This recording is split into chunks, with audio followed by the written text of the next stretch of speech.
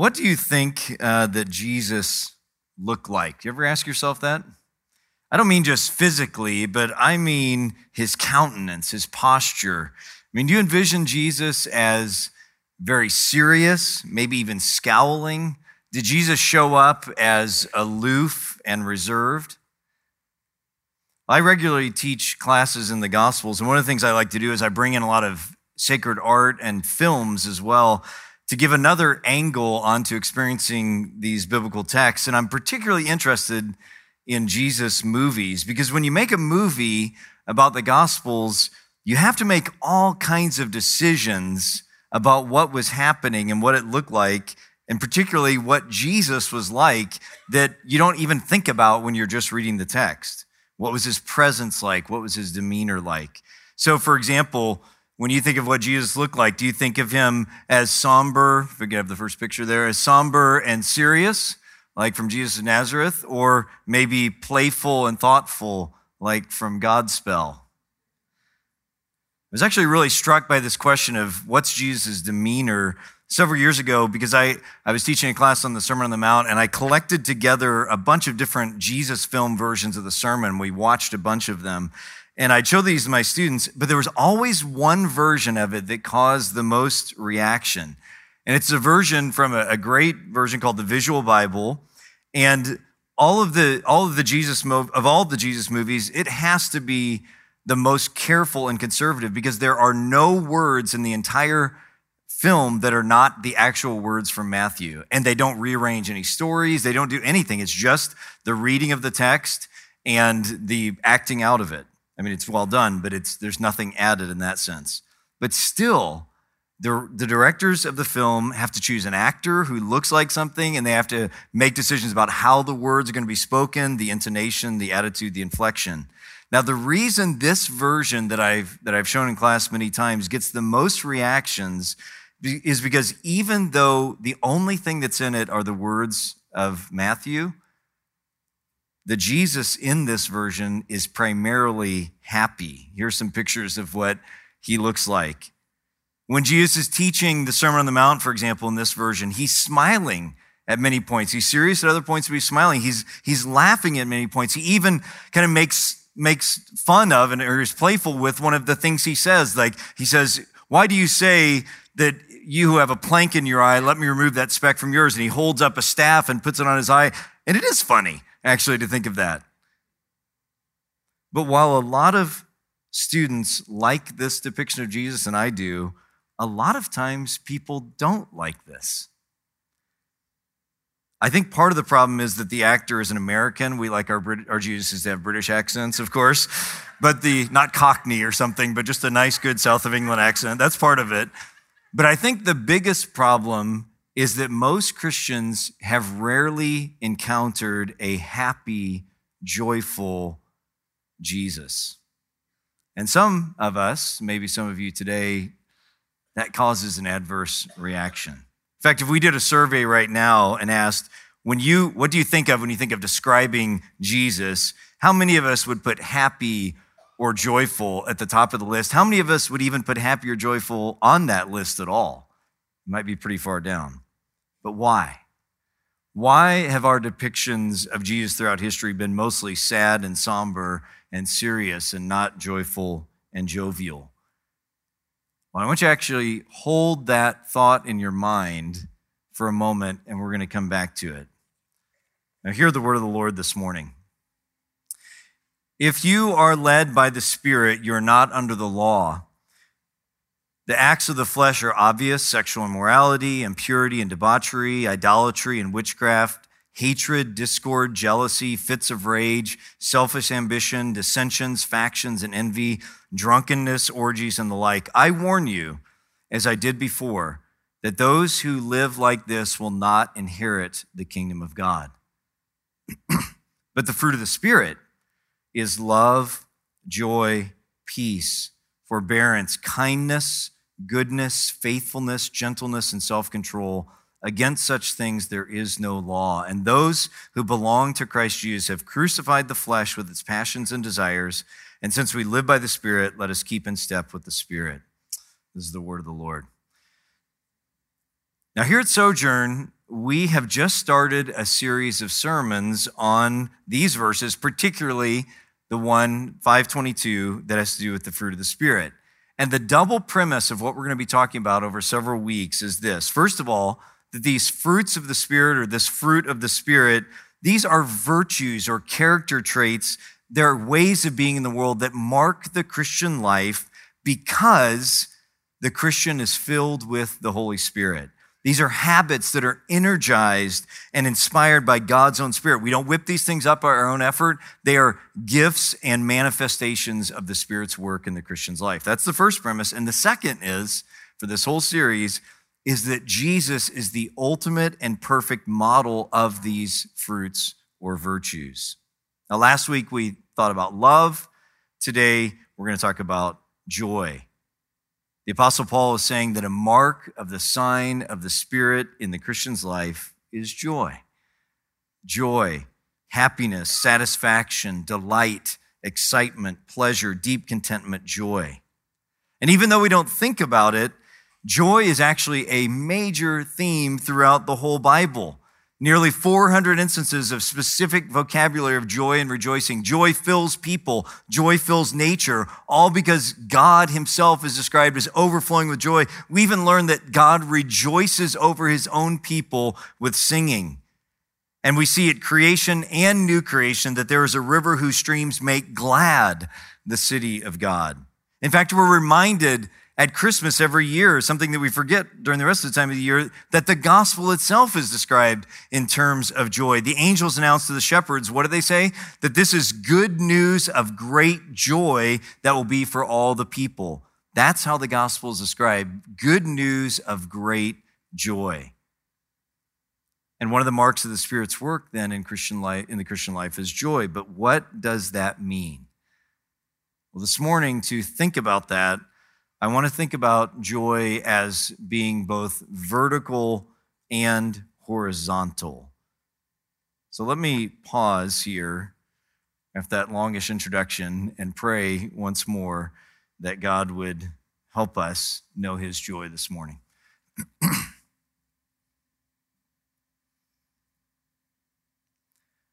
Once again, our Father, we come to you as people with all kinds of things going on in our lives and distractions and burdens, joys and sorrows. We're gathered here and we'd ask that you would pour out the Holy Spirit so that we might taste and see your goodness. And we ask these things in Jesus' name. Amen. So vertical joy. Well, the first aspect of joy as a fruit of the Spirit is this one, and we might replace vertical joy with the word rejoicing, because the Bible is actually chock full of people rejoicing and praising God. This is the kind of joy that is directed upward. From Adam in Genesis all the way to the people of God at the end of the book of Revelation, everywhere in between, people are rejoicing and praising God. In fact, a lot of the story of the Hebrew Scriptures is centered on the building of the tabernacle and then the permanent version of the temple so that God's people can worship correctly. There's tons of instructions about what the priest should do and what the musicians should do, all with attention to beauty and detail so that people can rejoice and worship God. The Jewish people were given meticulous instructions about all of this. And all of this is because of the centrality of the whole Bible of worshiping God. And it's not just duty. It's not just worshiping out of obligation, but it's actually rejoicing and giving thanks for who God is and what he's done. In fact, God is very clear that he is not at all interested in heartless duty. That is not worship. In fact, he sends prophets regularly with warnings that this people often honor me with their lips and their actions, but not their hearts. That's not what God wants. He wants a joy that is directed upward toward him. And so it's natural and good, actually, and a right response to it is to who God is. And in fact, we even see that in Romans chapter 1, that sin is described largely in terms of not rejoicing in God. And instead, rejoicing in created things rather than God is actually a major way that sin is described in the Bible in such a way that it ends up in blindness and more sin and degradation. So it's natural that we rejoice and have joy upward. That's why joy is included in this list of the fruit of the Spirit. A Christian, is one who has been recreated by the work of the Holy Spirit, who now resides in them, and God's Spirit in us enables us to enter into true and full worship of God. It's the Spirit that bridges the gap between Creator and the created, between heaven and earth, between the human and the divine. I remember shortly after I became a Christian, 25 or 30 years ago, whatever it was, and worshiping for the first time. I was a young college student, went to a fall retreat, and I remember so distinctly that for the first time, I wasn't just consumed with myself, I actually saw God. Do you know that experience? That was the Spirit in me and the Spirit in you connecting me to God. And so it is natural that it is a fruit of the Spirit. It all makes sense. But the odd thing about vertical joy, the odd thing about it in the Bible is that God often commands us, exhorts us, extols us to rejoice in Him. And the reason that's odd and unexpected is for a number of reasons. First, it shows that while you and I spontaneously rejoice in all kinds of things that are beautiful and good, it's just natural, whether it's a sunset or a new car or a great joke or a perfect Gruyere cheese, whatever it is, we don't have to whip up joy and rejoicing and even sharing that and praising it. That comes natural to us. But it is unexpected then and odd that we have to be told to rejoice in God. And what that shows is that there is a deep brokenness and sinfulness in us that prevents that. But I think even more odd about the command to rejoice is that it's rather weird to be commanded to have an emotion. Have you ever thought about that? It is very odd to be commanded because emotions are spontaneous reactions to experiences, thoughts, physical sensations, and joy is especially a fruit of something else. I mean, have you ever tried to make yourself happy? You just can't do it.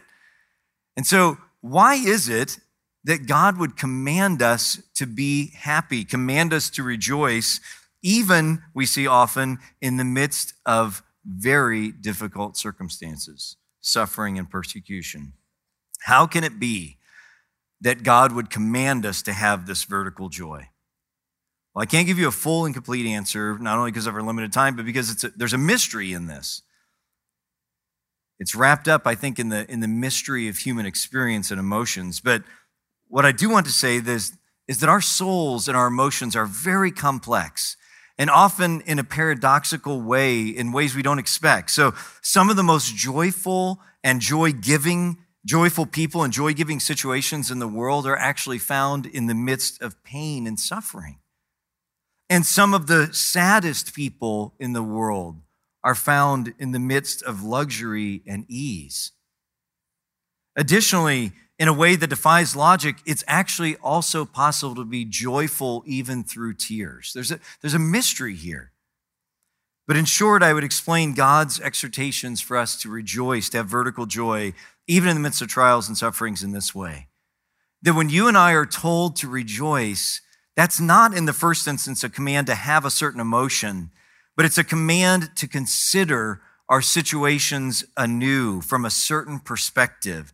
It's an invitation for us to have a posture of trusting God and receiving all that He has for us. And as we do this, joy does come. Maybe not ha-ha joy, but peace, contentment, satisfaction, life itself.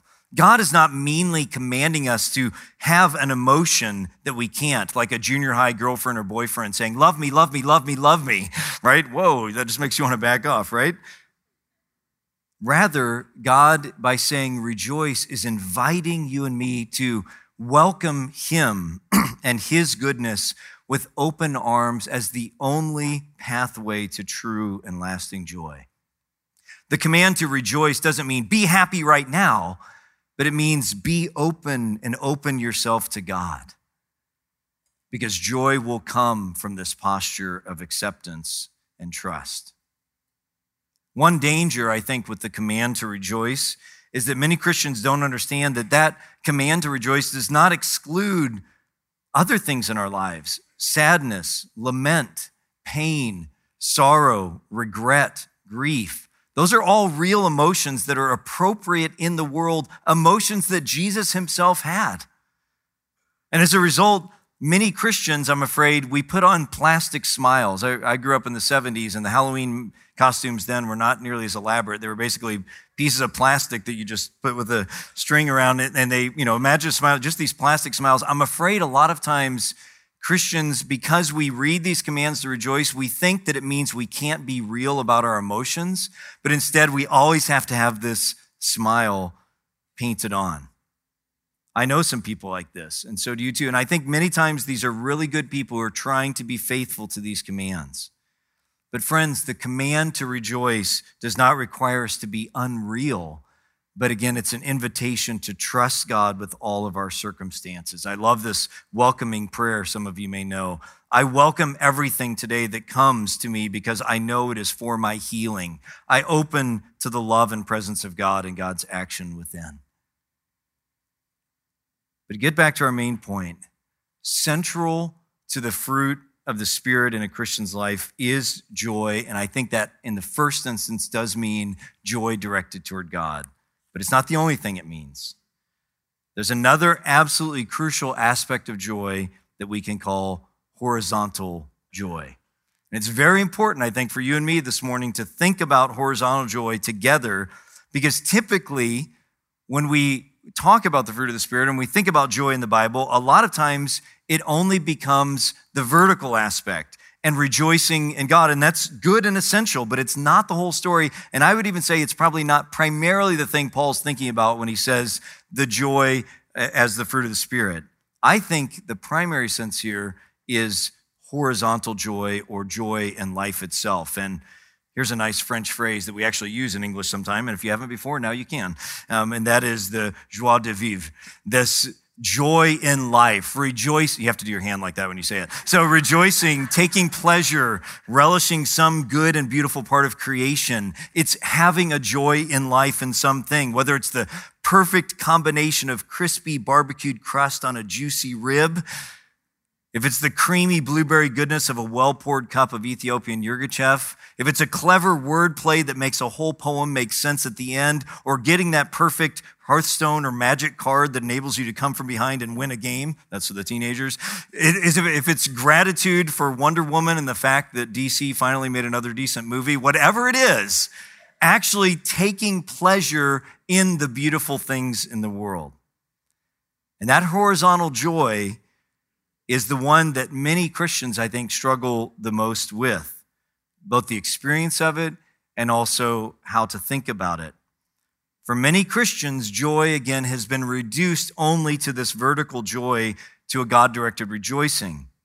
But I want to suggest to you that that reduction is not entirely good and can even destroy true vertical joy. In fact, it's a deeply sad irony when Christians are the least joyful people in the world, living in constant guilt and anxiety, grouchy and uptight at others and ourselves. And I think that often happens because most Christians, I think, would embrace that humanity is sinful and broken, but that distorts often the bigger truth of God's love and joy. So why does horizontal joy matter as a fruit? And why is it a fruit of the Spirit? Well, now we can take a step back and think back to what I started with. What was Jesus like? How did he show up in life?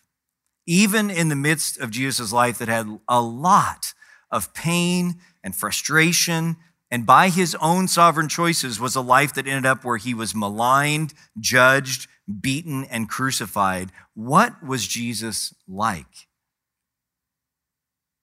Well, it's very interesting to think about how Jesus shows up in the Gospels. We have 4 really short biographies of Jesus, and they don't give us anywhere close to what we would like to know. They're not super descriptive. They're really just a highlights reel of his life. They're not the whole life in the sense that they're short snippets chosen out of many, many hours of real life. Snippets that highlight key things that Jesus said and did, but we don't really see a lot of Jesus during his downtime, right? Which would be kind of weird to see in a gospel anyways.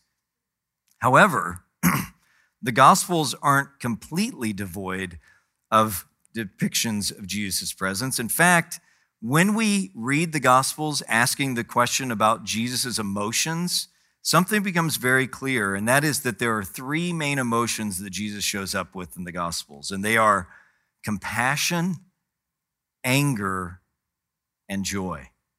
The number one by far is compassion. Jesus is shown to care deeply for people suffering. That's the dominant emotion that is shown in Jesus in the Gospels. Third on the list is anger, but it's interesting. It's not anger like, because somebody's in office now or something. It's anger that is almost entirely directed at those who don't show compassion towards others. So compassion is the primary thing, anger towards those who aren't compassionate. But then the second, right after compassion, the second most frequent emotion of Jesus is joy. Even with the minimal descriptions we have of Jesus' emotions, joy comes out a lot. Things that he says and things that are said about him. And why should we be surprised? If this is a major theme in the Bible, why should we be surprised when we think about the godly characters of the Bible, women and men who are wholehearted and show the whole range of emotions? I think of King David, a man whose life consisted of great lament and sadness and fear. Just read a bunch of Psalms that he wrote. And incredible joy. Read a bunch of Psalms that he wrote. And think of that image of David dancing with all his heart before the Lord. That's the kind of wholehearted person David was. Why would we be surprised that the Son of God in the flesh would be less wholehearted than that? In fact, when we get to Jesus, as one New Testament scholar points out, a major theme in the Gospels is maybe surprisingly to us, celebration. Have you ever thought about that as a theme in the Gospels? Celebration? Jesus thought that his message and mission was creating a context in which joy and celebration should rule. Again, it's good news. And the response to good news is not gloomily, okay, let's go on with our duty. The response to good news is celebration. Jesus is shown as constantly eating meals with people and that people are attracted to be with him. I would suggest to you that there's a reason for this. Jesus is not a dour, uptight religious guy who is the killer of every great party, where the meal conversation must focus constantly on deep theological points and exhortations and to stop being so bad or so happy. Regular, broken people that we see attracted to Jesus don't go to those kind of parties and aren't attracted to that kind of person. In fact, Jesus is even accused, isn't he, by his enemies of being a drunkard and a glutton. While we know that this wasn't the case, this is part of him being maligned, it must have had at least some basis in truth, otherwise it wouldn't have stuck, in the sense that he did drink and eat and enjoy these things, especially relative to the religious leaders. We also see that Jesus regularly tells parables about banquets and rejoicing and including celebrations. It's like as if God is saying, I'm giving a party, are you going to come in? And if those words sound familiar, that's exactly how the familiar prodigal son parable ends. God is saying, I'm giving a party of grace. Are you going to come in and rejoice? And one place we hear Jesus speak a lot about joy is in the Gospel of John, where he says things like this: these things I've spoken to you, that my joy may be in you and your joy may be full. There's much more we could say about this, but let me just be clear. I'm not saying Jesus was the ultimate plastic-smiled, positive-thinking self-help guru or the Jewish predecessor of the Jamaican popular philosophy of don't worry, be happy, man, or something. Nor was he a shallow party animal pursuing the next hedonistic pleasure. He was serious and he was sober at points. He was mad. He was sad. He suffered, but he had joy.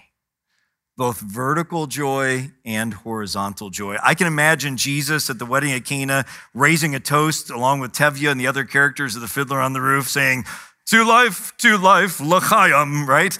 L'chaim, to life. Life has a way of confusing us, blessing and bruising us, but drink l'chaim, to life. If you haven't seen Fiddler on the Roof, that's your assignment for this week, right?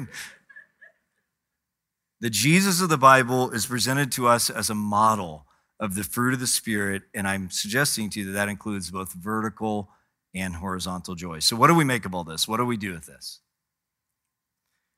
Well, let me offer you just a couple of thoughts of reflection and then application, and then we'll be done. First reflection. Life and health and lasting joy is found only when both of these, both vertical and horizontal joy, are at work in our lives and habits. Vertical joy without horizontal joy usually leads and looks like legalism and asceticism, where you deny yourself of all pleasures as if somehow that's more godly. And unfortunately, many religious people, including the Christian variety, have only vertical joy and little horizontal joy, and that can be deadly. Hear me clearly. It is possible to be more serious than God. It's not possible to be more joyful than God. Think about that. There are people in the Bible that are more serious than God, right? But there's no one who's more joyful.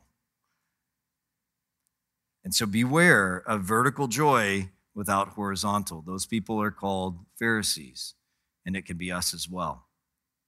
At the same time, if you have horizontal joy without vertical joy, then your joy is going to be short-lived and especially circumstances-based.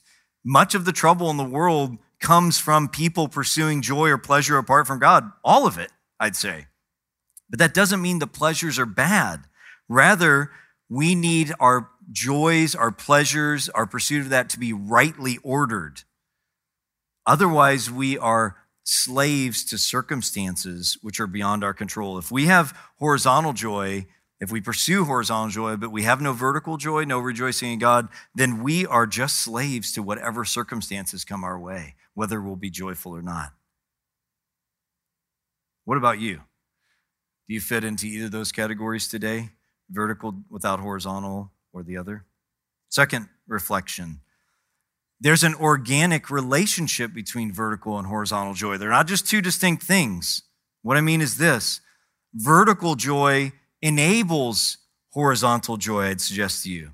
Because when we have rejoicing in God, when our hearts are directed toward Him, that gets us to the source of true joy, not just the remainders of it.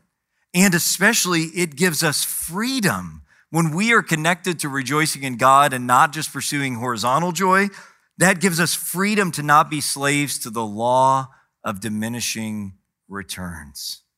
You know this with pleasure. You know it.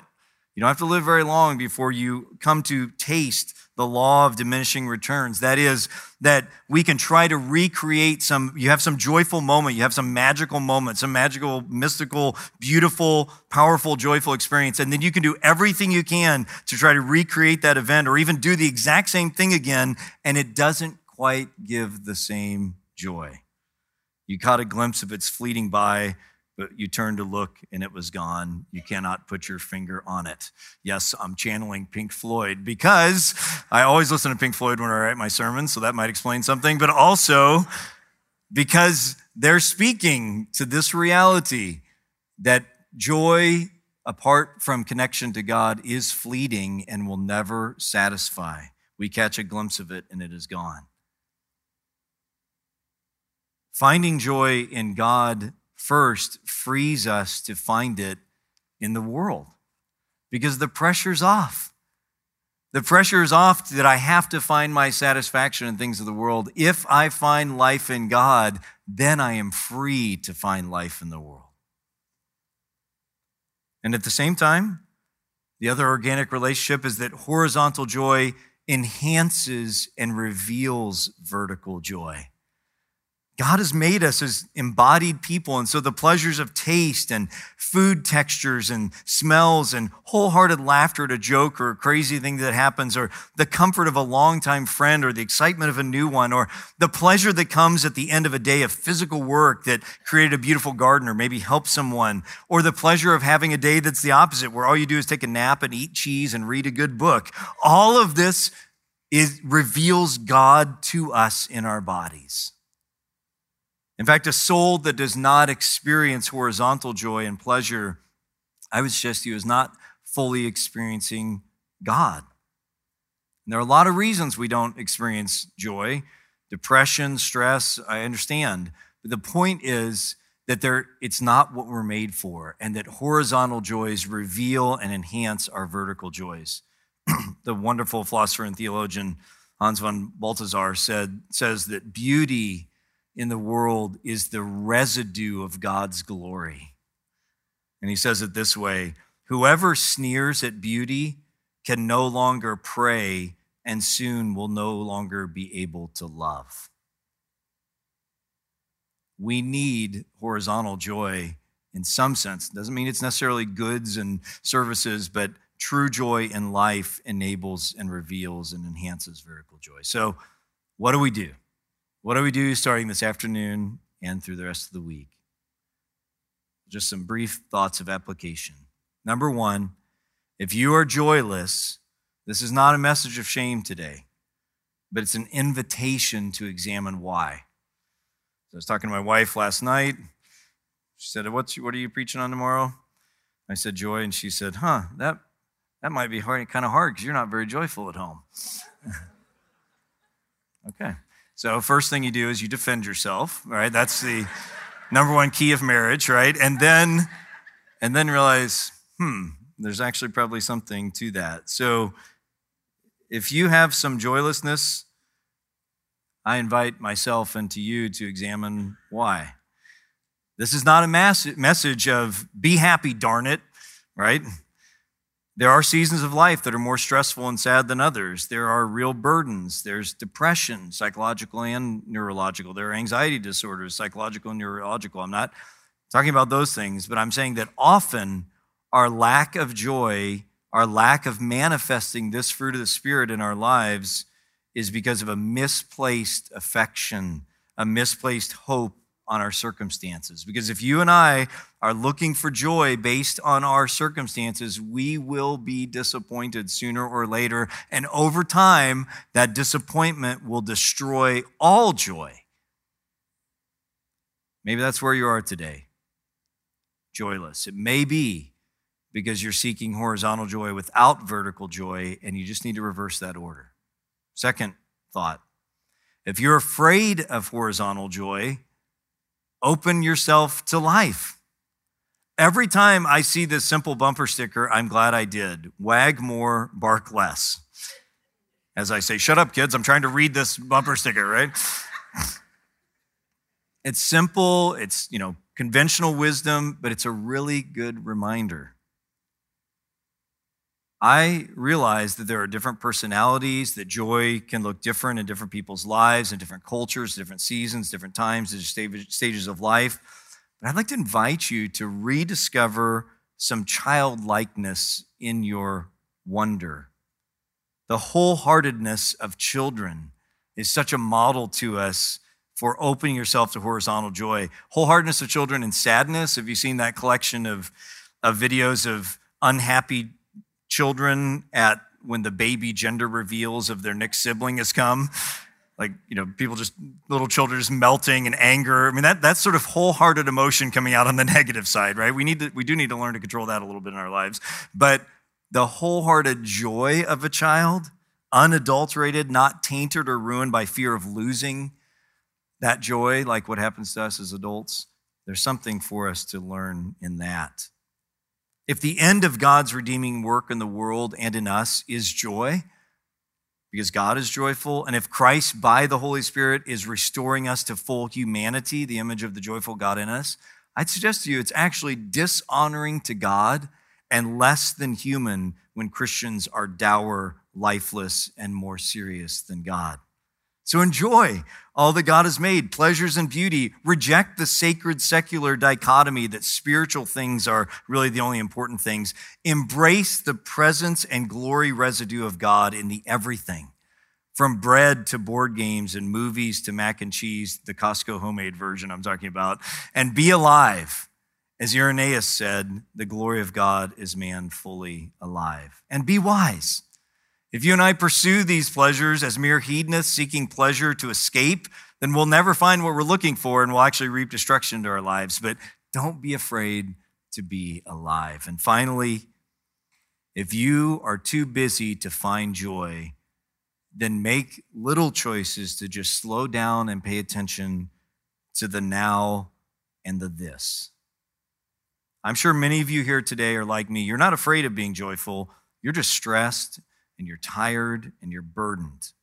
What does this fruit of joy look like then? Well, no quick fix, but let me encourage you to just make little choices to slow down and pay attention to the beauties and the glories and joys that are all around us. Be present in the now and the this, not the future or the past. All you have is the now. This is the only thing that exists, the now and the this, and especially in relationships. The source of the greatest, deepest, most satisfying joy is not stuff. I love my 6-speed fast sports car. I love it, right? But it's not the most satisfying joy. Even as God finds ultimate joy in his inner triune relationship, so too, that is where we find the greatest joy. Husbands, pause today at some point and notice something delightful and joyful about your wife that you haven't thought about in a while. Children, think about your parents that way. Parents, think about that third child that's about to drive you crazy or whatever. And be present in the now and the this, that there's something beautiful and delightful, even in the midst of lots of other stuff.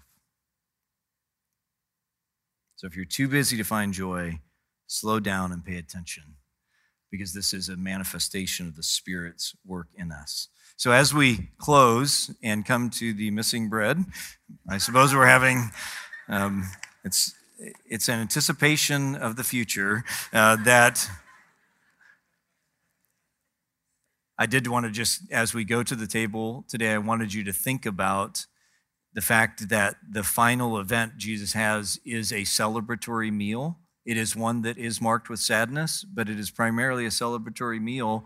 And the looking forward when he breaks that bread and pours out that wine is to say, there is a meal coming when we will enter into full joy. I just want to kind of frame that as you come forward and take of the Lord's table today. If you're a Christian, come and make this a renewal of the fruit of the Spirit of joy in you. If you're not a Christian today, there's nothing magical about this stuff up here, so it's not going to do you any good. In fact, we'd encourage you to not partake. There's no problem at all. We're thrilled you're here. This is a confession. Taking of this bread and wine is a confession that our hope is in that future eschatological, that future banquet that is ours to come. Let's pray as we close.